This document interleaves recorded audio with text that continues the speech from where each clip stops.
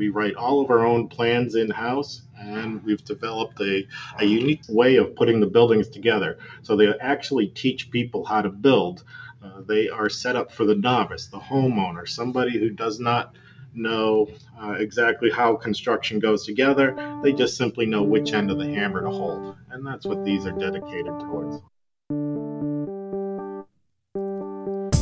Welcome to the Tiny House Lifestyle Podcast, the show where you learn how to plan, build, and live the tiny lifestyle.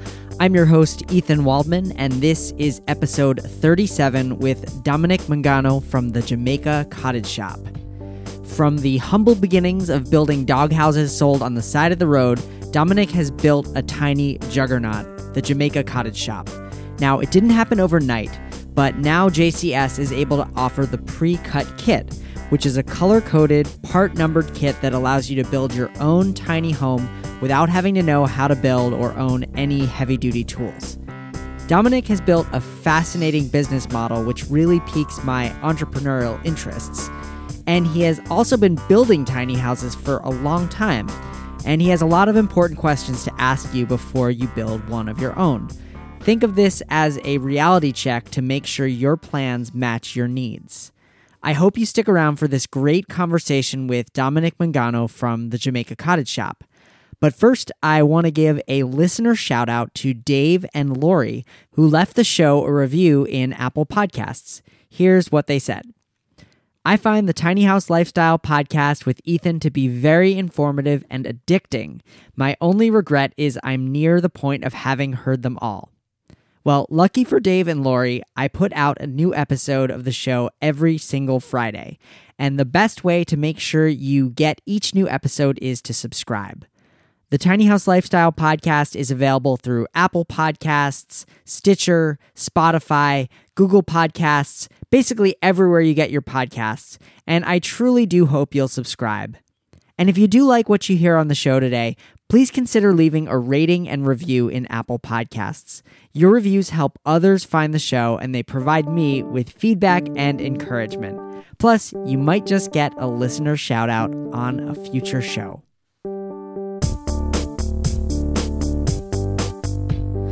All right, my guest today is Dominic Mangano. He is the senior designer, founder, and president of Jamaica Cottage Shop, which was founded in 1995.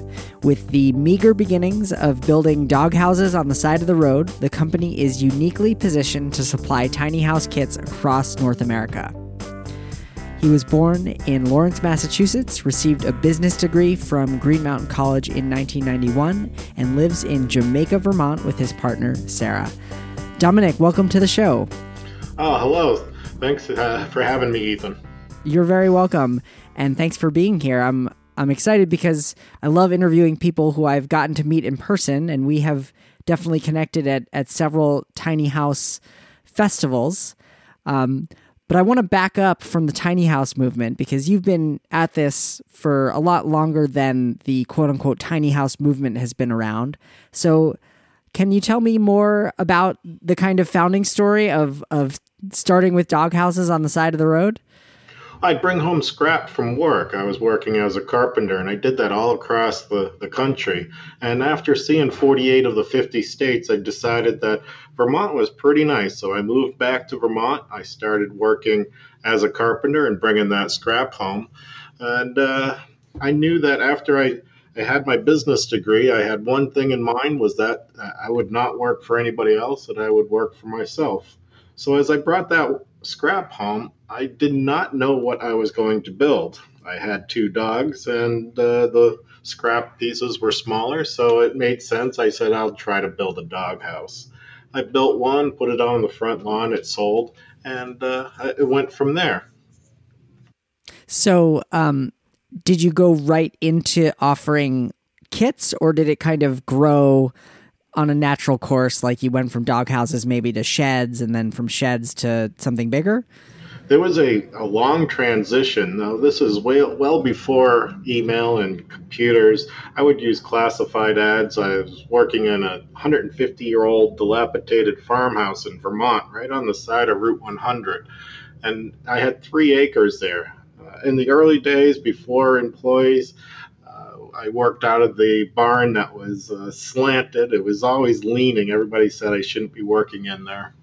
Then I started hiring people. As people started asking for sheds, I started to build sheds and hire carpenters to help me. We worked on 3 acres. I did that for 10 years until I bought my current facility just 2 miles north of my original location in Jamaica, Vermont. I bought the new space is in South Londonderry. Now, South Londonderry had an old sawmill, Smith's Mill. That operation went out of business in '01 after running for over 50 years. And they were wood manufacturing. So the place was very uniquely set up just for doing exactly what I wanted. The old man really took a shine to me. He said, I want you to have the space. So he was willing to hold the note. And so we were able to move into our current facility, which is right now 14 acres and 75,000 square feet under roof. When we did that, that's when we started developing the other formats of our designs. When somebody comes to us and they purchase one of the designs, what they're doing is purchasing it in one of 7 different formats. That one that is predominant is the PCK, that is the pre-cut kit. Each piece is color-coded and part numbered. So as we moved into the facility in the warehouse, we were able to begin developing the cut list. We write all of our own plans in-house, and we've developed a unique way of putting the buildings together. So they actually teach people how to build. They are set up for the novice, the homeowner, somebody who does not know exactly how construction goes together. They just simply know which end of the hammer to hold. And that's what these are dedicated towards. So what's the range in sizes of buildings that you're creating these days? 2 by 4, so 8 square feet is our smallest one, dedicated towards just a garbage recycling containment. And then our largest building goes well up over 2,000 square feet. And that is true mortise and tenon, heavy, beefy 8 by 8s mortise and tenon. And those buildings there go out in a nice truckload and go out across the country. So we have a wide range of sizes, and each of the designs are set up as a weather-tight shell. So they give you a starting point, and then what we'll do is put in the comfort features, whether that be insulation, 4-season insulated doors and windows, and then some of the mechanicals, HVAC, electrical, and plumbing. So do those 2,000 square foot homes, the mortise and tenon ones, can those be purchased as a pre-cut kit, or do they go out as prefabricated buildings? They can be purchased in any one of our number of ways that we offer the format for the design, starting from a DIY set of plans that you can download from the website, to the frame only, to the complete kit. And then we have our 3-season package, our 4-season package. And that building is not able to go over the road in one piece, but that would be another format that we offer. If you are here in the Northeast United States, we can offer that to you in a fully assembled format where we can bring it and plant it into your backyard. But not all of the designs are set up for that, as some of them are too large to fit into the road guidelines. Got it. Are you seeing a lot of people using the pre-cut kits as a start for tiny houses? I am, yes. 80% of our work is in the PCK format. That is a very popular option. It's also very budget conscious and very economical. And what we'll do is we'll set that up for folks to be able to begin to put that tiny house together where they feel confident with getting that frame structure in place, and then moving forward as time, money, and the budget allows to finish off the interior. Got it. So you provide a good shell, and then people can finish them as they want, or they can order those pieces from you. That's correct. They can do any of those format. We're willing to do as much or as little as they'd like. We have a complete design team standing by. I keep 5 to 8 people on the phones each day to handle the different questions that come in. A lot of the times that the design team is simply educating and working with individuals to understand what it is that they really need and what is going to fit their specific solution. A lot of folks just don't understand For instance, one of the questions I like to ask, how often do you plan on moving your house? And why do you like to ask that question? It really helps us in understanding whether or not they're looking for something that's highly mobile, something that they can move and transport by themselves. So more like a travel trailer, or like a traditional, like what we're seeing here now as a tiny house, where it is fitting into those guidelines of the road, and the weight is conscious and it's all balanced, and you can tow it with a pickup truck. But if you're looking for something that you may only move once or twice in the lifetime of the building, then it may make sense to look at something larger like a wide load, where a building can be picked up and moved. Now, whether that be on the property or over the road, that is what we do every day. Now, if you're looking for some other type of solution where you're looking for possibly more space or the flexibility to grow onto that space, maybe as the family increases in size, then we work with individuals in that manner as well. Got it. I'm glad to hear you say that, because I have a few articles on my website, and I frequently advocate for people to look at structures that are built on skids rather than on a trailer, for the exact reasons that you mentioned, that, if you're only going to be moving the structure, once or twice in its lifetime, laying out $4,000 to $6,000 or $7,000 for a tiny house trailer, your money could be better spent elsewhere on the finishes, on the insulation, and then for that one or two moves, how would that work? Are you hiring Jamaica Cottage Shop to come and kind of pick the structure back up, or is that something that you would find a dedicated trucking company to do? Well, we move our own buildings, so you can definitely hire us to do it. But the buildings, since they are on skids, a lot of companies can do that for you. As long as they know the weight, dimensions, and size, they'll be able to move that for you. Now, you made a good point about the added expense of that trailer. The other consideration is the lifespan of the building, and buildings that are on trailers tend to depreciate in value, where buildings that are connected to a piece of property tend to appreciate. So there's that longevity of finances to consider as well. Sure, yeah, and that's something that is somewhat unfortunate about the tiny house movement. Tiny houses on wheels seem like they depreciate more like RVs or travel trailers rather than appreciate. Connecting them to utilities can be a challenge. We have come up with a nice little system of we build a nice, economical, affordable, pressure-treated box, and we bring up all of the utility lines, including the waste line and the fresh water line, connecting that to the main house for the winter time in the cold climates. Now that keeps all of the water and utilities safe and secure as the weather turns and goes through the cycles, and keeps it also protected from the critters or varmints. I usually do an access panel so you can get down in there. And additionally, what I'd like to do is put in a heat tape on that fresh water line so they'll confirm and have a little bit of confidence when that thermometer dips below zero. Right. So is that box then above the ground and kind of below the floor of the structure, or is it under? Did you bury it? That's a good question. There is a couple ways we've done it. I usually like to come up alongside of the building if space allows. You can come up underneath the building and use a trap door. It just consumes floor space as well as tight access. Coming up on the outside of the building and going through the exterior wall usually provides a little bit better access panel and be able to get down in there. Now that box should go down into the ground, ideally to collect that fresh water line from wherever it's coming from, whether it's the well or the main house. Got it. It's nice to hear that you're thinking about this, because getting water in and out of a structure that's above the ground in the Northeast particularly, or anywhere where there are freezing temperatures, is a particular challenge, and it's not always one that people think about when they're thinking about living tiny. Well, it is something that we continue to educate folks on a daily basis to understand what their comfort level is. Do they expect to have a flushing toilet in their tiny house? That is a very expensive option.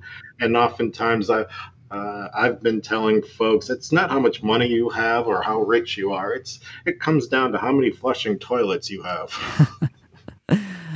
Well, I have 0 in my tiny house. I use a composting toilet, but I definitely understand that not everybody is ready or wanting to have a toilet like that requires that kind of maintenance.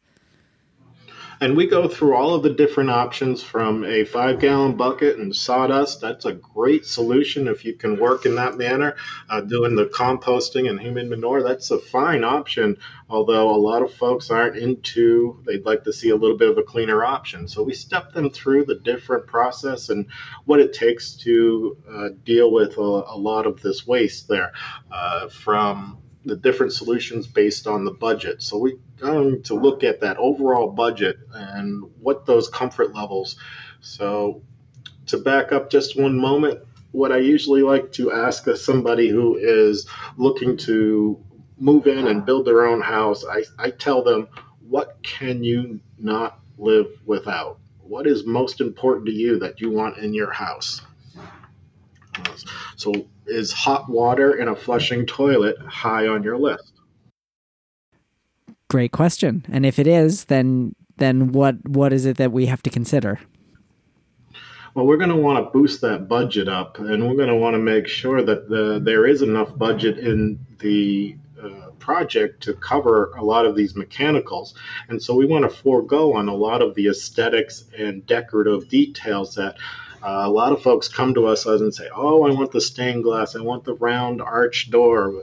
What we really want to know is the mechanicals, because they can become pricey and consume quite a bit of that budget. So we really want to know what those comfort features are that you may take for granted living in mom and dad's house.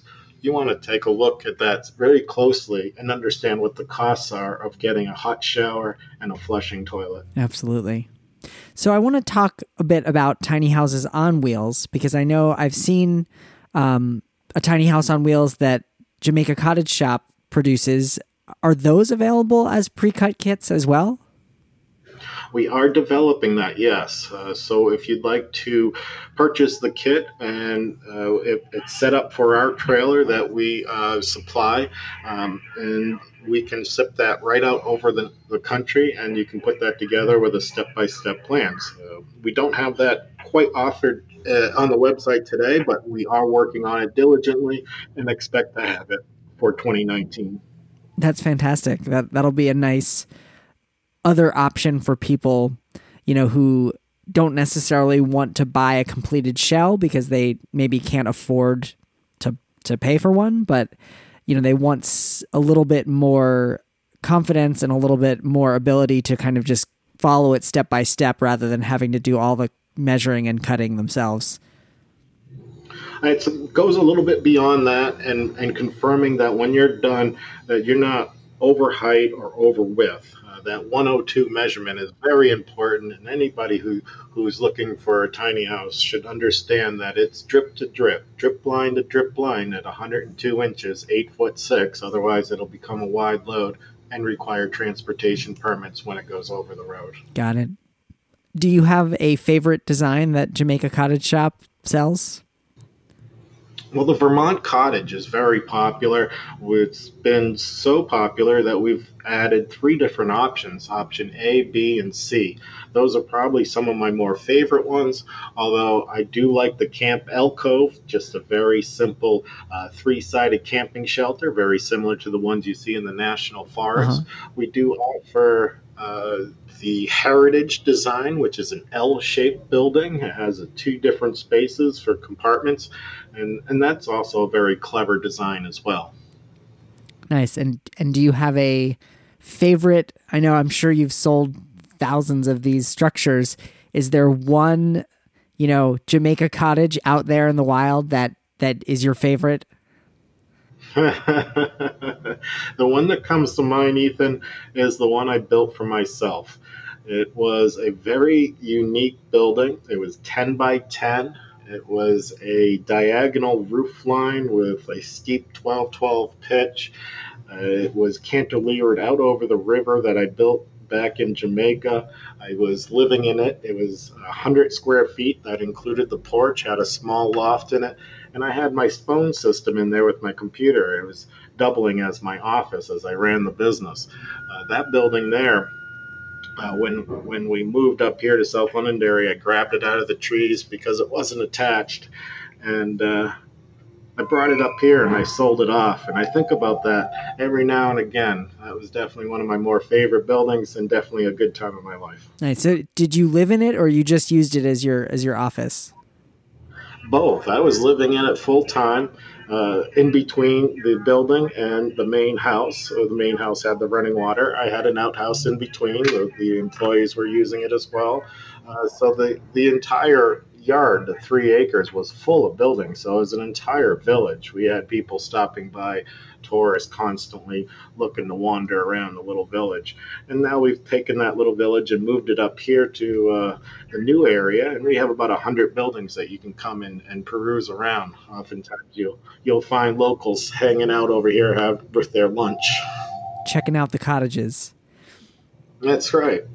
So when somebody goes to the website, for instance, and orders a pre-cut kit, what happens at Jamaica Cottage Shop? Are you starting by milling trees into lumber, or where does the process start and end? That's another good question, and all of the materials comes here locally. 95% of the materials is being sourced here in the United States. The lumber is Eastern hemlock. It's a green lumber that we use, and the siding and the trim is an kiln-dried Eastern white pine. Now, that material that we buy we go through about a truckload of lumber a day, so that is coming in. We buy it from the brokers. We buy it already milled because it's more affordable that way. Then from the process, we run it through the shop, and what we're doing is building our own doors. We get our windows together, and we pre-kit the package with the raw material, the lumber, and then we send it over to the CNC saw. The CNC saw, the big saw, does all the cross-cutting, and that is the cut room. So inside the cut room, there's a team that goes ahead and does the process of taking all of the pieces and matching up that cut list. That's where they're installing the labels, those color-coded, part-numbered. Each piece, each part in the building has a label that gets attached to it. It's part of our quality control as we confirm that each piece has been cut correctly and it's inside the kit. Additionally, from there, what we'll do is we stack it in order inside of a pallet. So on that pallet, as you begin to open up the package, you can start pulling off the top and building your project because the first pieces you need are on top. Fantastic. How do the costs compare using a pre-cut kit versus, all right, I've got these plans and now I'm going to go source the lumber myself and then have to cut the lumber myself? How can you talk about the cost both in dollars and time? There's about a 40% savings if you purchase the kit rather than a fully assembled project. So there is a considerable value there in doing the kit. Now, the kits are quite popular, and we do ship them around the nation. It goes out with free shipping. So no matter if you're here on the East Coast or out in California on the West Coast, it's going to be the same price to you. So there is no charge for that additional shipping. Now, if you're asking about what that cost savings is, now there is a little bit there to understand for putting it together, and each project is labeled with the estimated time it takes to put together. One person 10 hours or two people 40 hours, whatever it might be. And so you can go ahead and do your own cost comparisons on your own based on your local labor rate, if that's either your labor or if you're going to hire a local handyman. Now, a lot of these kits do sell quite well because people go ahead and take the material list. We give you that. You can go to our website and you can download the material list for free. Take that to your local big box store and go ahead and price out the lumber yourself and make your own decision whether or not it makes sense to purchase the kit. Most people do come back and and see us thereafter. Right, because they see that with the wasted lumber, with the amount that they're going to have to buy, it ends up being a wash. A lot of these kits are set up for a homeowner, do-it-yourselfer, somebody with very little experience. It doesn't make a lot of sense for a very experienced contractor to work from these kits because they're already set in their ways and they have their own way of doing things. I tell most of my contractor friends, I understand you can cut the part faster than you can find it in the kit. I understand that. But this kit isn't set up for those highly skilled people. It's really set up for those folks that just need that extra helping hand. Got it. So let's talk about the foundation a little bit more, because for the homeowner, they might not have access to a bulldozer or something to level out the ground for a tiny house or one of these homes. So how do you handle that? What advice do you give to people for how to prepare the site for their building? That's a good question, and it all goes back to how you want to live your life. What is most important to you? What is your comfort features? Do you expect to walk into this building, or are you going to drive into this building and park and live and work with a vehicle daily?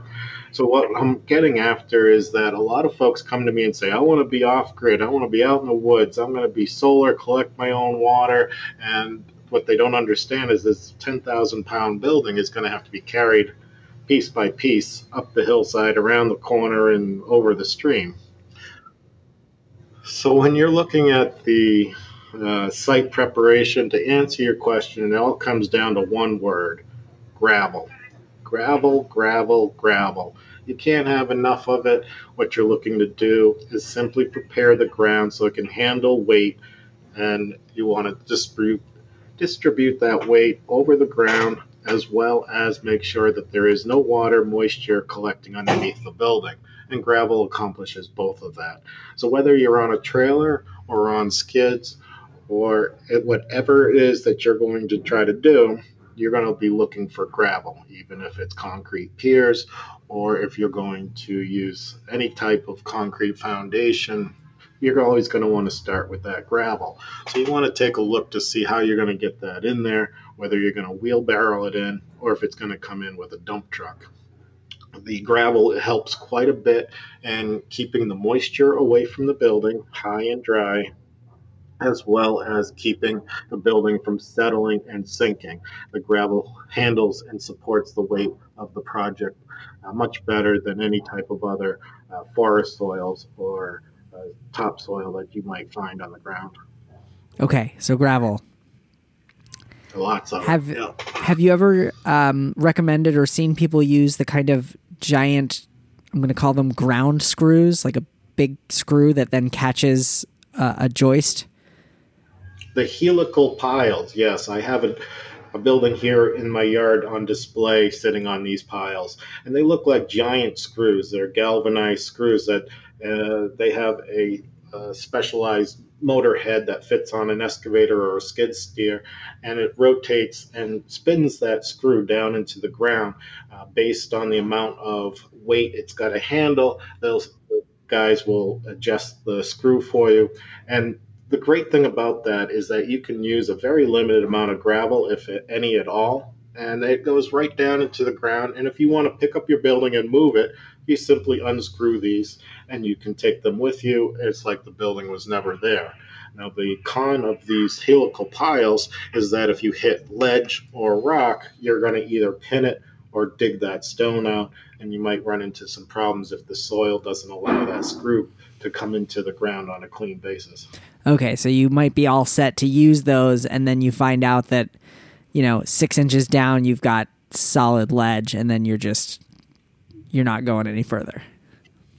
Yeah, you might want to just check your ground. If you see rock outcroppings of that solid ledge, the helical piles may not be the best choice. Although that ledge is very firm, very solid, you can always pin it. And what I mean is taking a hammer drill and driving a pin down into the solid ledge, and then you can anchor to that, and that will easily support any of the tiny house structures. Great. Yeah. So that's a really great option, I think, for people who are thinking about a tiny house on skids, but they might move it. There's an option where you can bring that system with you, hopefully reinstall it, provided that the ground is working in your favor in your next location. Yeah, there's a lot of advantages to having a building that can fit over the road guidelines. It can be sold off, it can be moved, it can be attached to another project. There's a lot of flexibility. A lot of folks say they're just going to reposition the building and turn it into a guest house or repurpose it into a rental or maybe a studio. Yeah, absolutely. So one thing that I like to ask all my guests is, what are 2 or 3 books or movies or just resources that inspire the work that you do, that inform, your design process, or just inspire you to do what you do? David Stiles. He's one of the ones I found early on that gave some nice drawings of small buildings, and I really liked the way his format and display of information. And I followed a lot of his suggestions early on, and that was back in the 90s. Currently, I'd have to say Deke is another one, Deke Dickerson.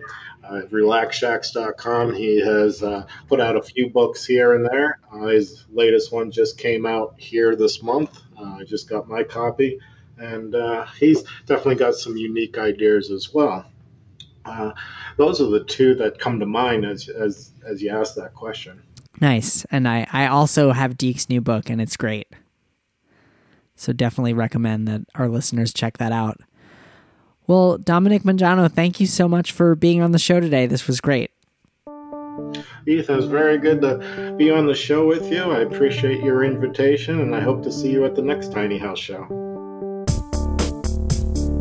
Thank you so much to Dominic Mangano from the Jamaica Cottage Shop for being a guest on today's show. You can find the notes and links to the resources mentioned in today's show at thetinyhouse.net/037. That will include links to the Jamaica Cottage Shop website, the particular models of cabins that Dom mentioned, and also links to Dominic's recommended book resources. If you enjoyed what you heard on the Tiny House Lifestyle podcast today, I hope you'll consider subscribing to the show and leaving a review in Apple Podcasts. Your reviews help provide encouragement and support, and most importantly, they help other people find the Tiny House Lifestyle podcast. So to leave a review, head over to thetinyhouse.net/review. That will direct you straight over to Apple Podcasts, where you can give the show a rating. And then you can also go ahead and write a written review. And this is what really helps people find the show. And in your review, you can share anything you want. You can talk about how the show is helping you. You can talk about your favorite episode. You can even ask questions. I've found some questions in the reviews that I've answered in past shows. So I do hope you'll take a minute to leave a review, and I thank you either way. Well, that's all for this week. I'm your host, Ethan Waldman, and I'll be back next week with another episode of the Tiny House Lifestyle Podcast.